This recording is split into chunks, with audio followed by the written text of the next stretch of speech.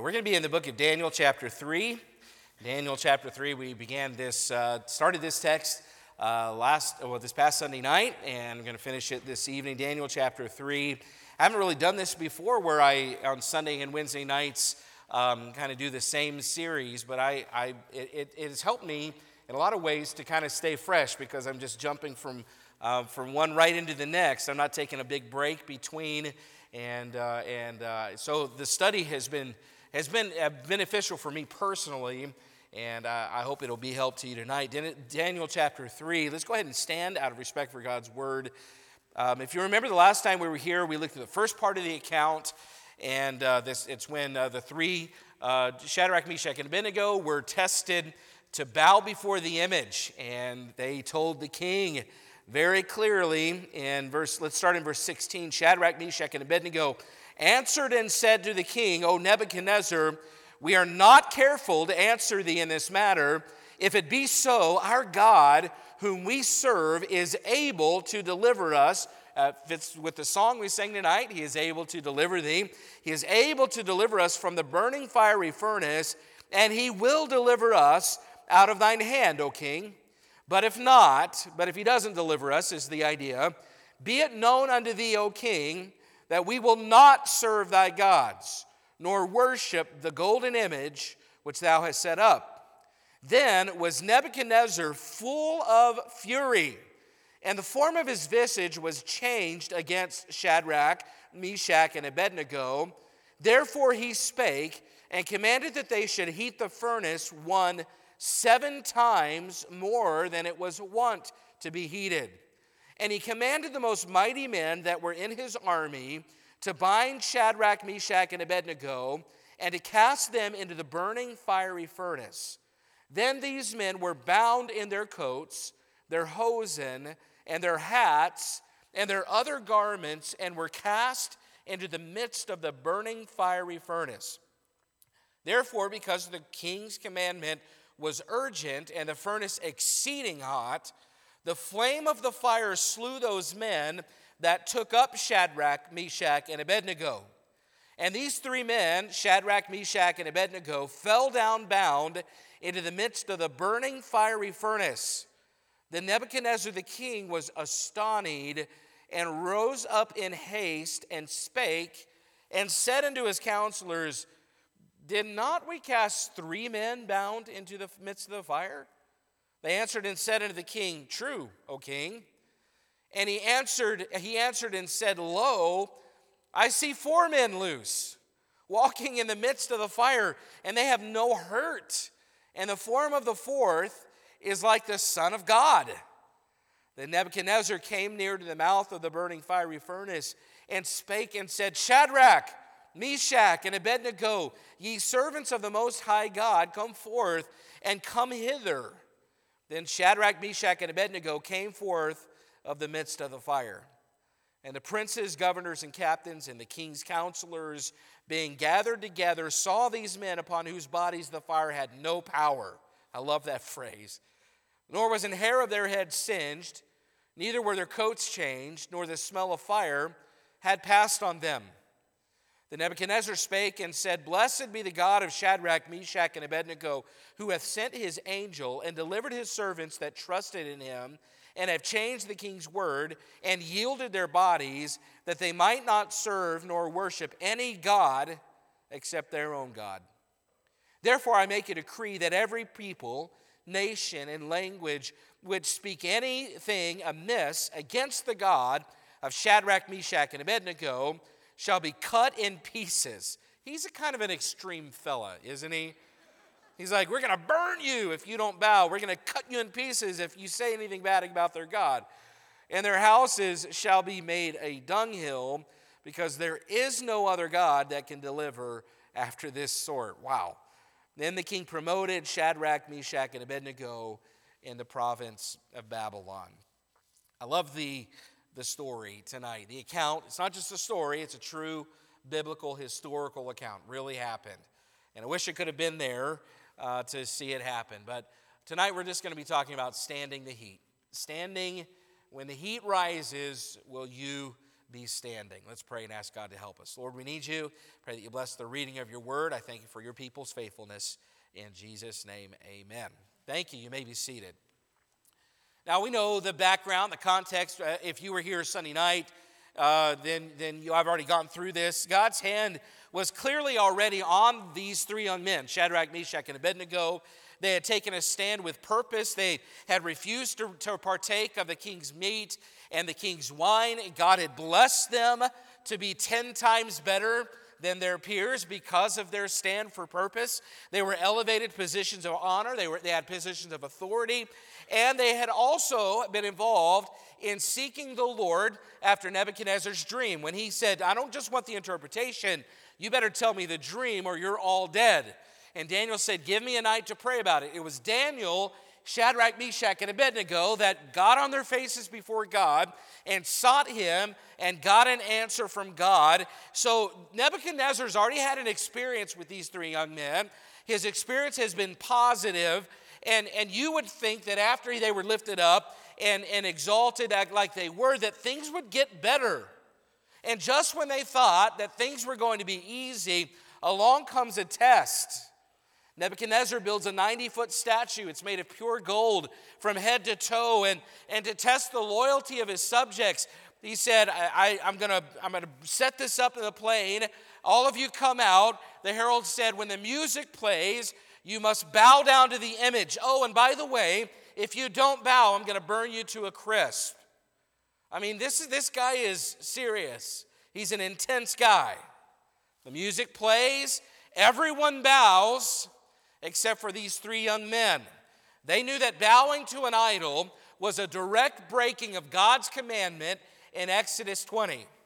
It says, thou shalt have no other gods before me. God made it very clear, thou shalt not make unto thee any graven image. Don't bow to any image. There's no image that could accurately reproduce or convey the image of God. He is unconveyable in an image or physical form. And they knew it was a breaking of commandment. And it didn't really matter to them that they were threatened with their lives if they didn't bow. That's how serious they are about their principles. I wish that we could be that serious about the things we believe in. We too easily compromise on things that we ought not compromise on. And these young men, as a good example for us, they stood strong. These busybody Babylonians who went and tattled about them not bowing down, that makes me upset that they would be that concerned about these three young boys who didn't bow. And I believe there was probably some jealousy there, that these three young men had been promoted to positions of honor and influence. And they said, these guys who you set over important positions, Nebuchadnezzar, in some ways indicting him about this, said they don't even worship your God. So Nebuchadnezzar calls them in and he confronts them, and he actually gives them, I believe he approaches them with some patience. Because he says, listen, I'm going to give you another chance. If the music plays and you will bow, everything's good. We'll try this again. All will be forgiven. All you have to do is bow. And they say very clearly in the verses we started with, we will not bow. And I love their resolve. They could have bowed. They could have gone on just living the easy life, but they decided that living like a Babylonian wasn't living at all. They looked at the two options they had. They had death right here. It could be that they die in a fiery furnace. And over here they had, deliverance from death, but we have to live like a Babylonian. So I could live for God and experience death, or I could live like the Babylonians and just go on living and be delivered. And they chose this one. They said, that's not living at all. I'd rather know God and go through the hardships and go through the difficulties than just live like the Babylonians and have my life not make a difference or have any influence at all. They chose to live over here because that's not living. You say, well, that's great. You took a stand and things are going to get easy, but that's not always what happens. There will be times where you take a stand and you have to go through a hardship. In fact, I really believe that most of the time when you stand for God, it adds difficulties to our lives. And you say, well, not for me. Well, maybe in America it's a little different than it has been throughout the rest of world history. But in just about every other culture, if you truly take a stand as a child of God for God, your life is hard. And we see it happening here. Verse 19, after they say, we will not bow, look what the king says. Then was Nebuchadnezzar full of fury, and the form of his visage was changed against the three young men. He's so furious that the Bible says his visage, the expression on his face changes, which I believe it goes back to when he was talking to them before. He was saying, now listen, guys. Almost like a stern father. Hey, guys, now listen. I told you to bow, and you didn't bow. But we're going to play the music again. And the instrument's going to play. And if you will bow, then all is forgiven. But if not, I'm going to throw you in the furnace. You ever have your dad tell you something like that? Like a stern father? See, I believe when it says his visage changed, it means that at first he wasn't full of fury. I believe he was being patient because he respected these young men. He was being patient because they had a good testimony. He was being patient. But when they said right to his face, we will not bow, his visage changes. His expression changes. And he goes from, stern father to, throwing a fit in the aisle at Walmart toddler. He's throwing a fit. He's full of fury. His visage changes. He's upset. He's not happy. And he's so mad that he tells his men, he says, therefore he spake in verse 19, the last half, it says, and commanded that they should heat the furnace 7 times more than it was wont to be heated. It was known to be heated a certain amount of heat, a certain temperature, and he said, I want it 7 times hotter. Now, I don't believe that means literally 7 times hotter. It's a figure of speech, like we would say, yeah, it was 1,000 times colder today than it was yesterday. We might say something like that. It's not literally 1,000 times colder, or we wouldn't be here tonight. But maybe it's going to feel 1,000 times colder this weekend, by the way, literally. So just be ready. He's making a point. He says, I want it 7 times hotter. I want it 1,000 times hotter. I want it to burn. I want to make a point. I want people to see this. I want to make an example of these 3 young men. He's not just exacting judgment. He's exacting vengeance. This is a personal offense to King Nebuchadnezzar. And it's such an accurate picture of life when you take a stand for God. Okay? When I say take a stand for God, I mean you do right even when the pressure says don't do right. When you take a stand for God, guess what? The heat's going to get cranked up. The heat will get turned up. The more you stand, the hotter it gets. The more you stand, the more people will be mad that you're standing. The stronger you stand, the more people are going to hate you. You say, well, I don't believe that. Except that Paul said in 2 Timothy 3:12, he says, yea, and all that will live godly in Christ Jesus shall suffer persecution. This is a biblical principle. If you stand for right, if you do right, if you stand for God, you are going to feel the heat. Peter said this, beloved, in 1 Peter 4:12, beloved, think it not strange concerning the fiery trial, which is to try you, as though some strange thing happened unto you. Now, Peter said it's not strange that you're feeling the fire. It's not strange that you feel the heat. That happens when you stand for God. Don't be surprised when doing right raises the heat. I was just reading about some examples that, we know what Hobby Lobby is in 2012. Hobby Lobby faced potential fines, serious fines, for not complying with the Affordable Health Care Act under the Obama administration. And the reason that they opposed Obamacare was that it required them to provide insurance that supported abortion. And under the mandate by the Department of Health and Human Services, they were required to provide the morning after pill and the week after pill.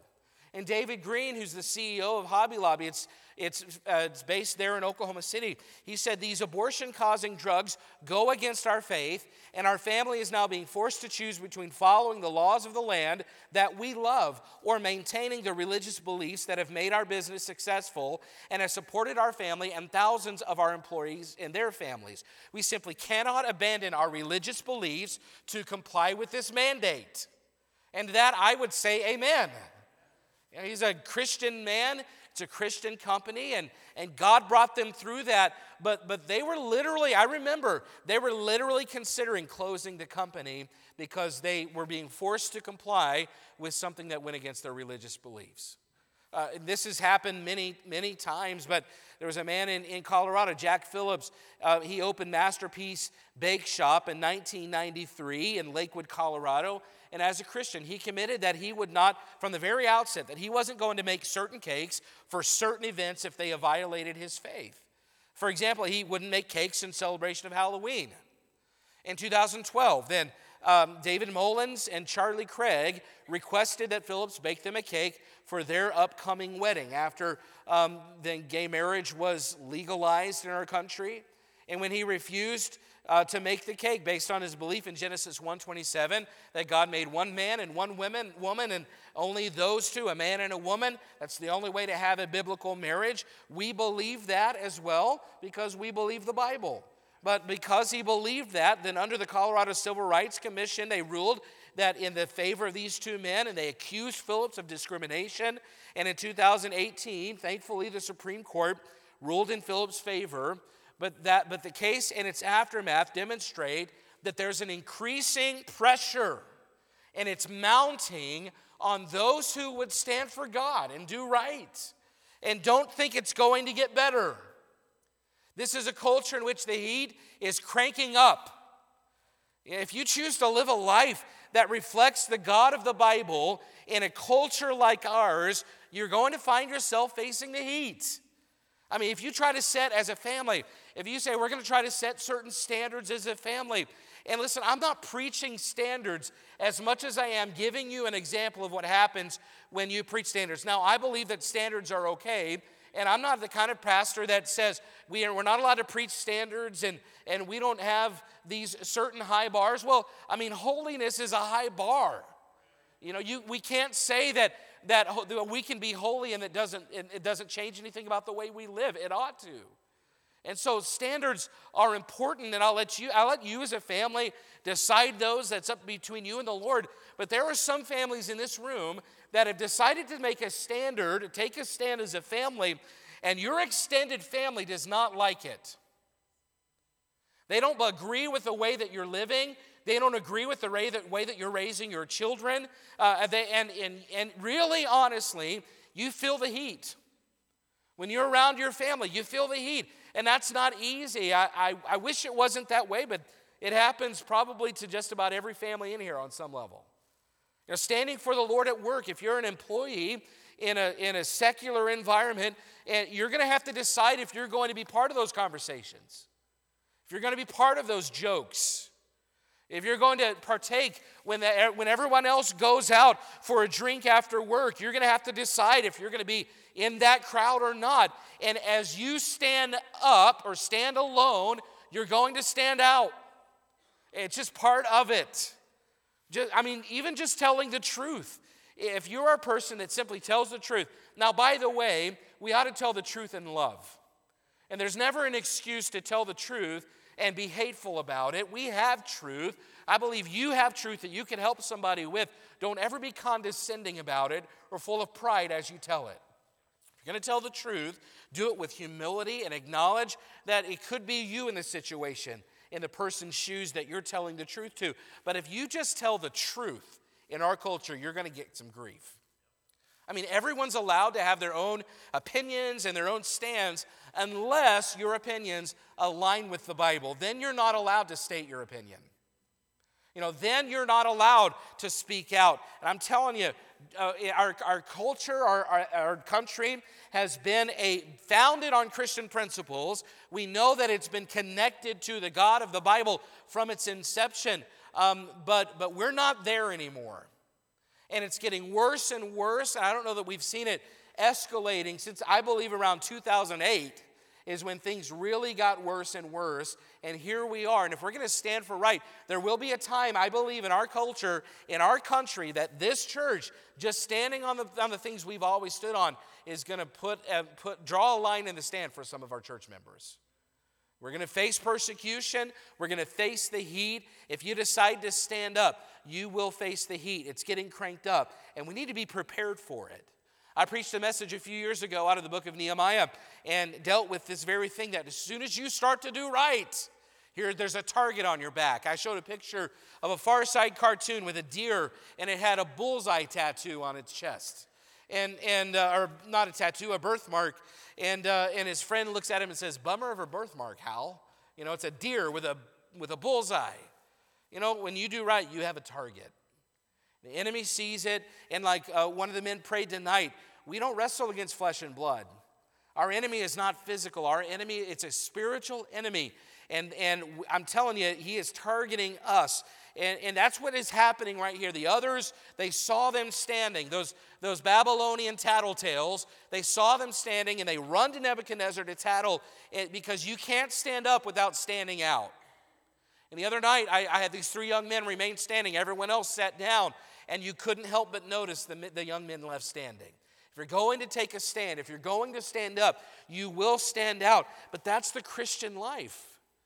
Understand, that's the way it goes. If Jesus had blended in, we wouldn't still be talking about him 2,000 years later.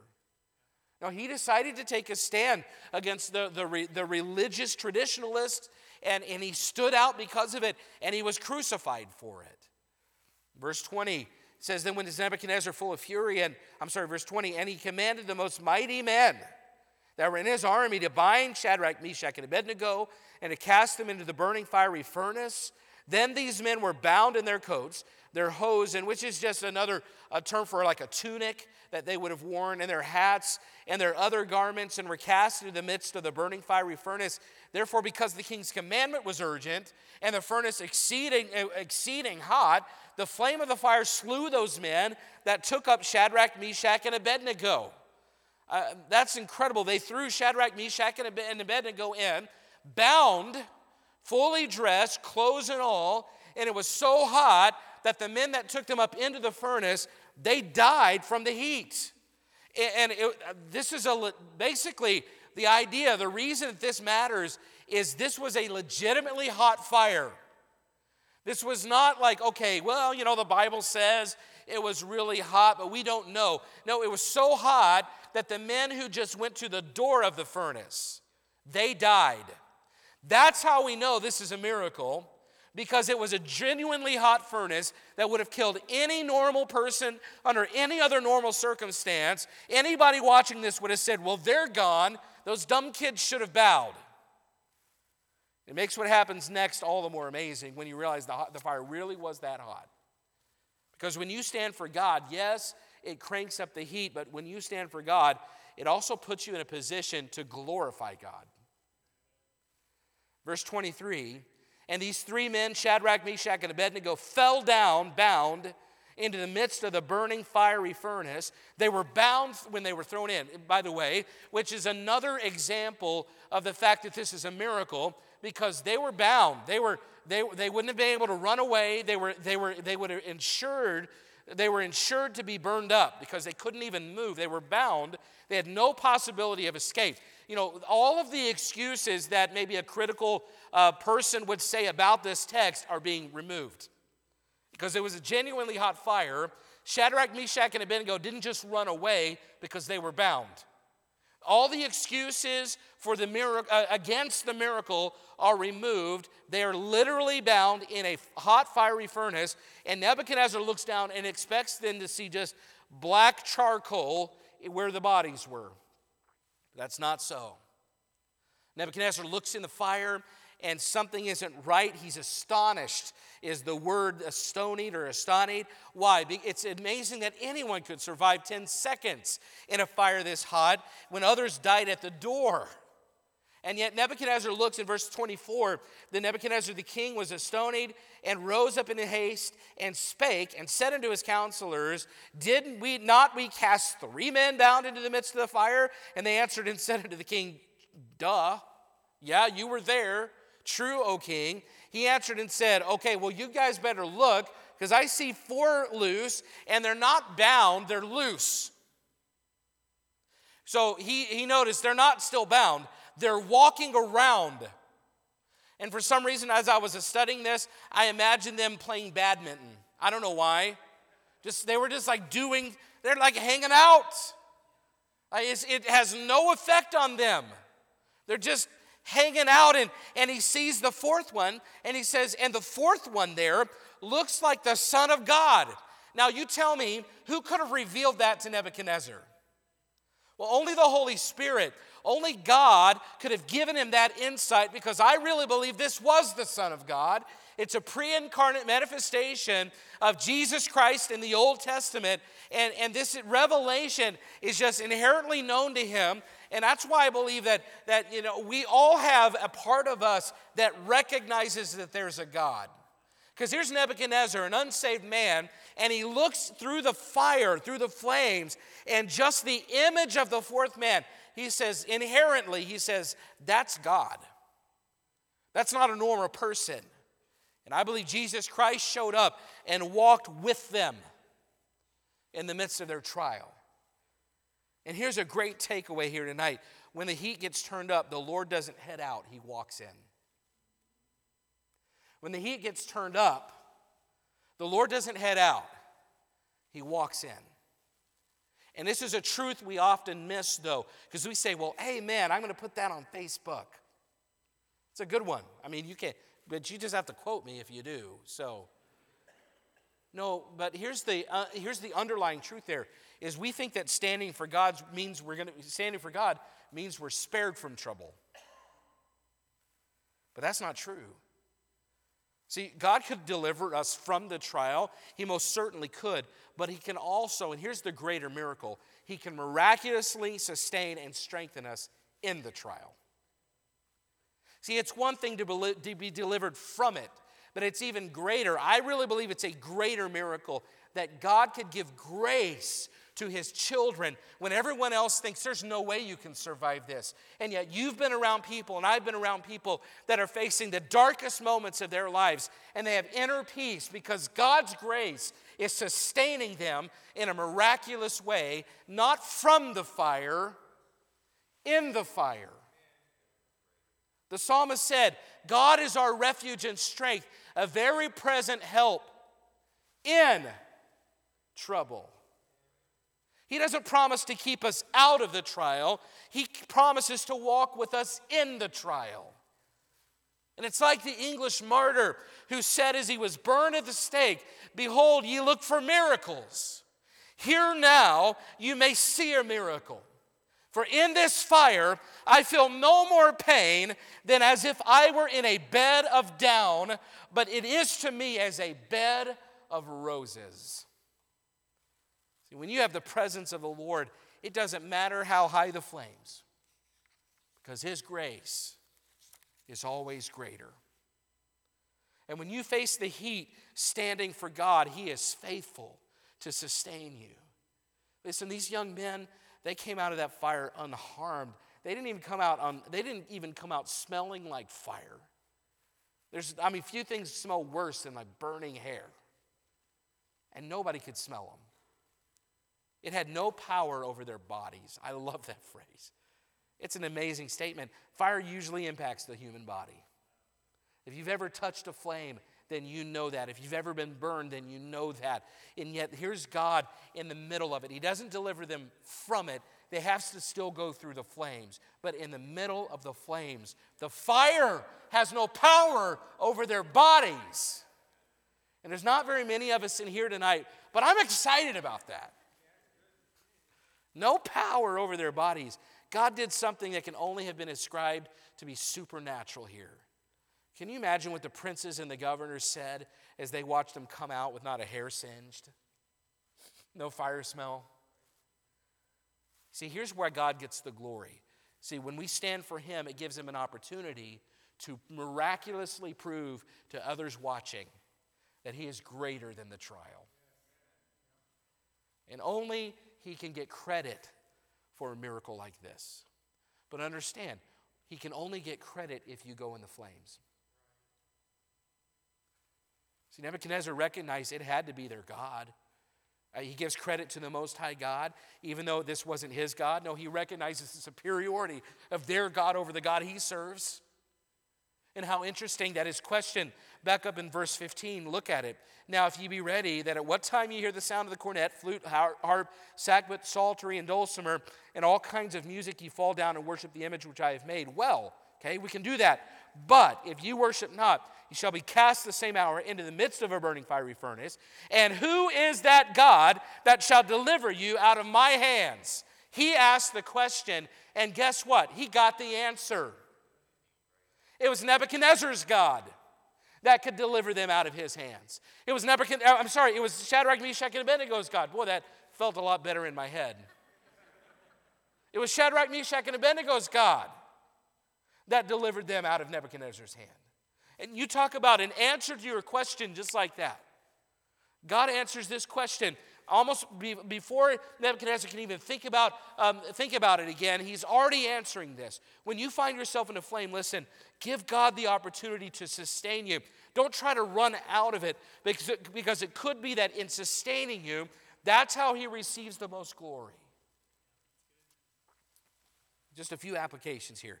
God only received glory from those who did not bow. It was only the ones who stood that God got glory from. Were there other Jews in this company? Probably. I would think so. But only the ones who did not bow brought glory to God. Listen, standing for God gives him an opportunity to show himself. And if you want God to receive glory from your life, stand for God and stand for truth. And I know it's hard, and I know you feel like you're all alone, and I know you don't want to be unliked, and you don't want to be the outcast at work, you don't want to be the outcast at school. But I'm telling you, if you will take a stand for God, he always proves himself. Another application is this: God preserves us in the fire. I've already mentioned it, not just from the fire. And there will be times that you're spared from the heartache, and you ought to thank God for it. But when you aren't, and you're in the middle of the flames, find a way to be thankful for the trial, because it is God that allowed it. And it is God who will miraculously sustain you through it. It makes you dependent, and it puts you in a position to learn something you would have missed otherwise. Are you facing some heat as a result of a stand? Maybe it's with your family. Maybe it's at work. Kids, maybe it's at school. Maybe it's in your finances. I mean, you've put God first, and it's created some heat because, you've been giving now, and your finances are a little bit tighter than they used to be. Hey, I'm telling you, that's a flame that God wants you in. He will prove himself. He's done it for me. He's done it for people in this room that have given for years. And when it gets tighter and tighter and the flames are growing higher, I'm telling you, if you're putting God first, for some way, he always makes it work out. Be thankful for the heat, folks, because it's through the heat that God is glorified and we are transformed. And if there's no heat, it could be that you're not taking any stands. And I want you to notice one more application here. They stood together. We are more likely to remain standing if we lock arms with people around us. Here's what I see a lot of times in our church family. The heat rises. It rises. It gets hot. There's a trial. There are difficulties. And a lot of times in our church family, and I mean just Christian, this is how human response is. We say, well, I'm in a fiery trial. I just want to be left alone. And rather than get closer to the people that will help you stand, you start to back away from the people who care the most about you. And in leaving the people behind that care the most about you, now you don't have anyone to hold you up when you're about to fall down.